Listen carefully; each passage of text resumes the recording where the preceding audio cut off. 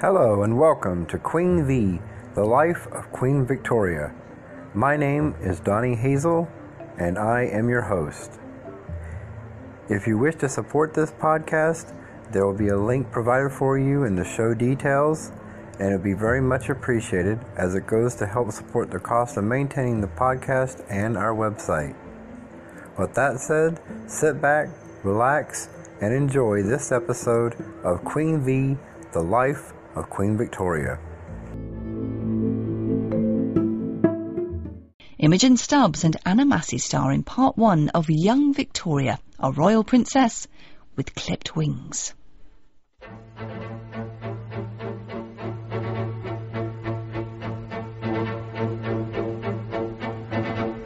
Yesterday was my 16th birthday, and as each year passes, it seems ever more likely that I shall succeed my uncle, William IV, as sovereign.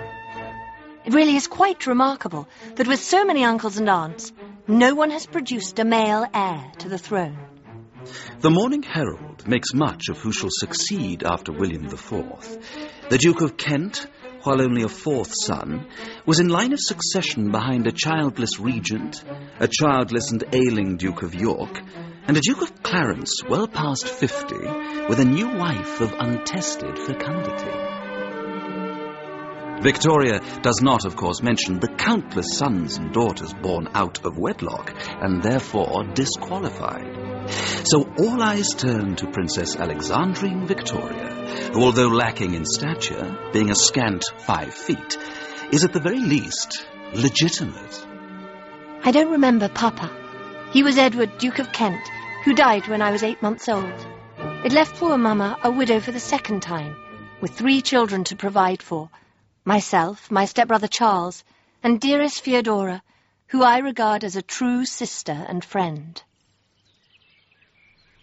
Why such a long face? I feel rather tired, Mama. But Victoria, last night's celebrations for your birthday were a triumph.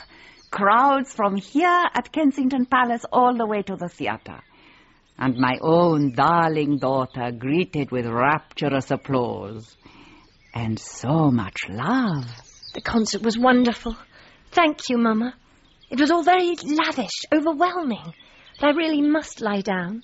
Well, you must finish writing your journal later in the day, whilst the events are still fresh in your mind. Yes, Mama. She likes to be with me when I write my daily account and all my letters.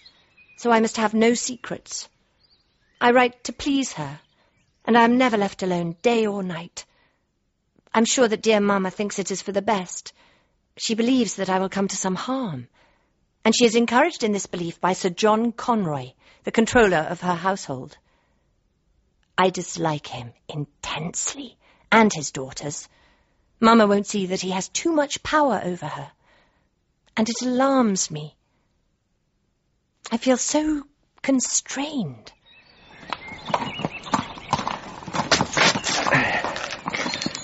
Oh, Sir John, last night was such a triumph. Your Grace? We should feel so proud of our beloved Victoria. It is entirely due to you, dear lady, that the princess has captivated the hearts of the people. Such cheering all along the route and a clamouring of people in the theatre. She is already the popular choice. All the more reason, wouldn't you say, to be vigilant? Who could harm her now? Well, there are unscrupulous elements in the court. They'd stop at nothing. There are even rumours of poisoning. My decision to keep her away from the king and his circle is a wise one, then. Oh, such corruption. And all those illegitimate children. So far, Victoria remains unsullied by their loose behaviour, and I intend that it should remain so. With her mother, and may I say your devoted servant, as her guides, she will continue to be protected. To that end, may I humbly suggest that we gradually dispense with Baroness Leighton as her governess, and bring in someone who will be more in tune with our desires.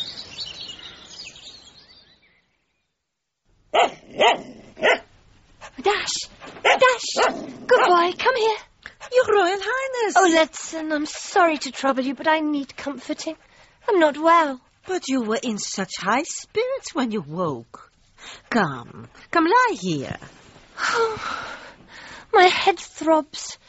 The palace is like a prison, everyone watching. I want to stay in here all day, all night, forevermore. Oh, you poor child. I feel so troubled and anxious. Hold me, Litz. Now, let me stroke your brow. Imagine you are in some faraway place. Your house in Germany, with its wild gardens and the ducks wandering free, and your dear father. You were happy there. But a clergyman's daughter must find suitable employment. I'm so fortunate to have you as my governess. You will be with me, always. Yes, madam. I still have the golden key to my magic garden, Mr. Moses Montefiore's garden in Ramsgate. My garden, for whenever I choose. A garden like yours, Litzen, a secret garden full of bowers and hidden places. But no one lets me be there alone. Always someone watching, hovering. I'll never have any peace. I'll never have any friends, except you and Dash. And my dolls. Over 100 of them. Let me look at a couple, Litzen. Unpack them, won't you, please? My sailor doll, he was so brave. A gallant hero. And here, the ragged girl, the orphan. Oh, listen, do you remember? My beloved daughter is clearly recovered. Your poor mamma was worried, and here you are playing with your dolls. No. Oh, no. Merely remembering how they were my friends, and how Dash is now my friend, since I have no others of my own age. You have Victoire and Jane Conroy. They are delightful girls, a credit to Sir John. They're not friends of my choosing. I dislike them intensely. I'd rather unpack all of my dolls and play with them. There's no time for all this nonsense. The confirmation will soon be upon us. Yes, madam. I think my daughter should concentrate on her catechism.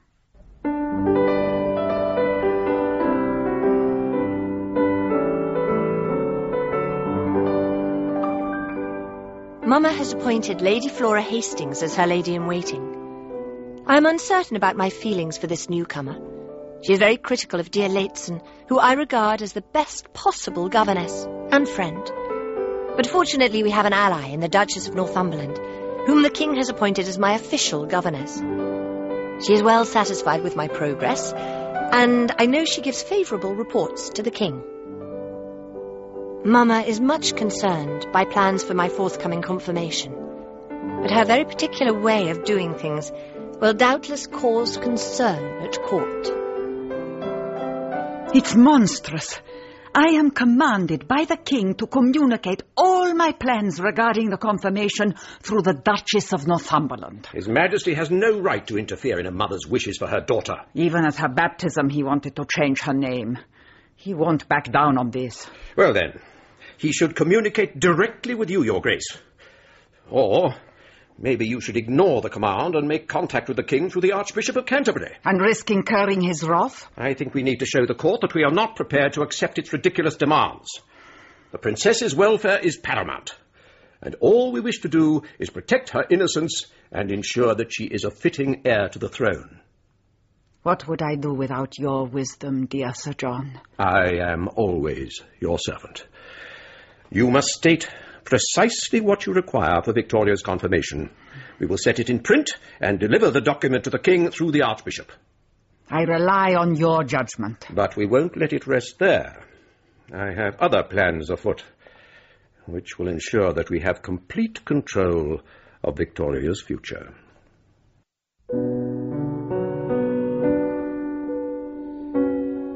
Since I was 9 years old, I have corresponded with my dear Uncle Leopold, King of the Belgians. He is Mama's brother, and the very best friend to me. He encourages me to take an interest in the world, particularly European affairs, and he quizzes me on my reading and on the political climate. I'm also learning through him how to think for myself, to strive to be true, to understand what is right. And of course, he has direct experience of court etiquette and all protocol. Although Mama prefers to keep me away from our court, I most certainly would know how to behave.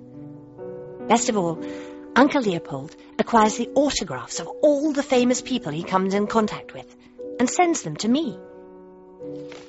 Look, Leighton, Uncle Leopold has kept his promise. More signatures. Racine, maybe, or... Oh, I'll fetch your autograph book. Quite soon we will have to find you a new one. This must surely be the most prized in my collection. Louis XIV, Le Grand Roi. Uncle Leopold is the dearest man. Almost my father, don't you think, Lady? He is indeed, madam. And he is so wise. I will always listen to his advice, and I shall confide in him, just as much as I confide in you. Here is a beautiful, clean page for the King of France. Oh, yes. And we won't show Lady Flora. She shall not share our secrets. As you choose, madam. She is not to be trusted. I've seen her with the loathsome Sir John.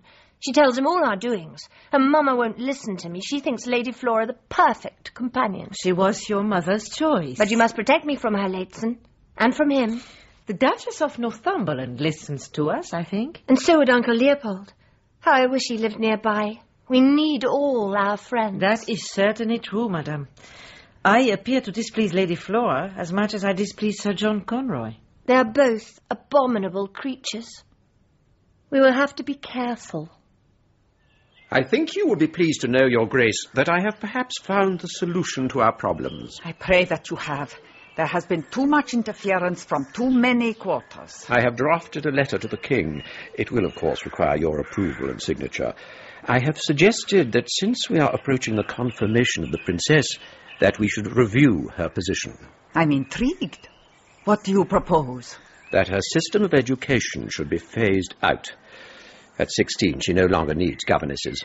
So we remove the Duchess of Northumberland and Baroness Lehzen in one fell swoop. Precisely.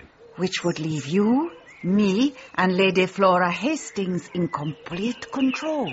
The Baroness particularly is an insidious influence. Do you not think? Quite definitely. I sometimes think she turns my daughter against me, although Victoria would not countenance such a thing, of course.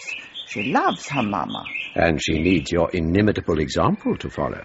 I wish that the King was of the same opinion.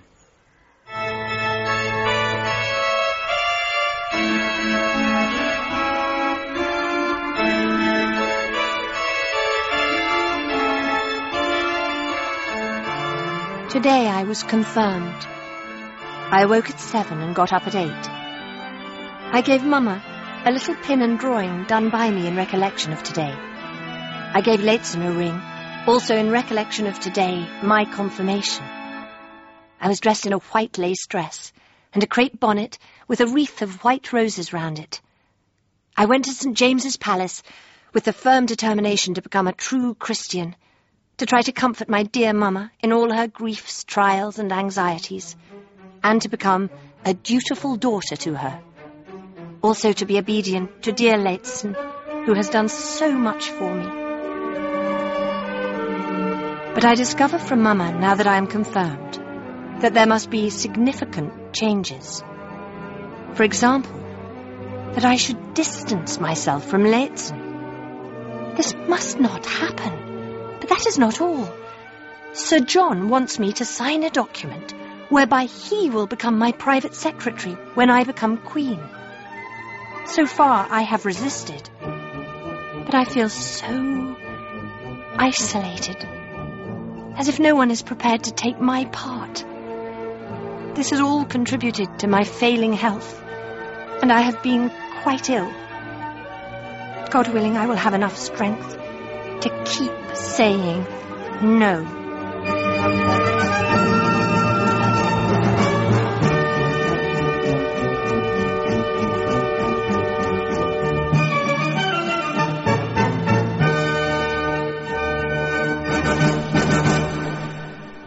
In Young Victoria by Juliet Ace, Imogen Stubbs was Victoria and Anna Massey the Duchess of Kent.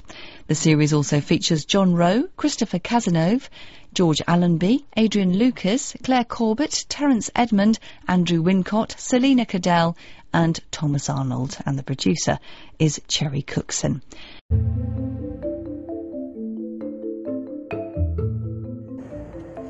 Thank you for listening to this episode of Queen Bee, The Life of Queen Victoria.